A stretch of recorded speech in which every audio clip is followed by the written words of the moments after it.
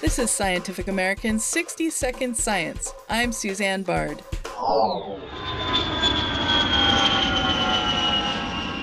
Airplanes account for about 3% of the climate-altering carbon dioxide emissions we add to the atmosphere.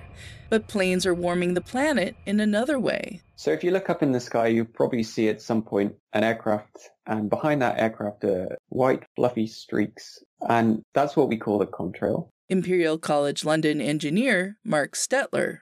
Contrails are made up of ice crystals that form when aircraft engines emit exhaust that hits the cold air. The ice crystals reflect incoming light from the sun back into space, which has a cooling effect on the atmosphere. But the contrails also stop heat coming up from the ground from escaping into space. It's reflected back down towards the ground, and so that's a warming effect. Stettler says on balance, contrails warm the atmosphere more than they cool it. And that's primarily because the cooling effect due to reflecting of sunlight can only happen during the day when the sun's shining, whereas the warming effect due to trapping of outgoing heat happens all of the time. Some contrails can form clouds that last for up to 18 hours. During that time, they spread out, trapping even more heat. This process allows contrails to warm the planet about as much as the carbon dioxide emissions from aircraft.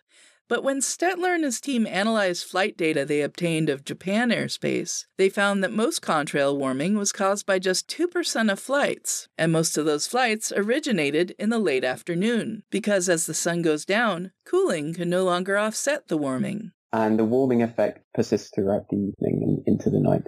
But what if the contrails that contribute the most to warming could be eliminated? Such a change could be achieved if aircraft avoided flying in the thin layers of humidity where contrails form. By changing the altitude only by a couple of thousand feet, either up or down, it would no longer form a contrail. And so what we found in the study was that by changing the altitude of less than 2% of flights, we could actually get rid of just under 60% of the warming effect due to contrails. The study is in the journal Environmental Science and Technology. This improved understanding of how to manage contrails presents an opportunity for the aviation industry to reduce its global environmental impact. Think of it as a silver lining in those contrail clouds. Thanks for listening. For Scientific American's 60-Second Science, I'm Suzanne Bard.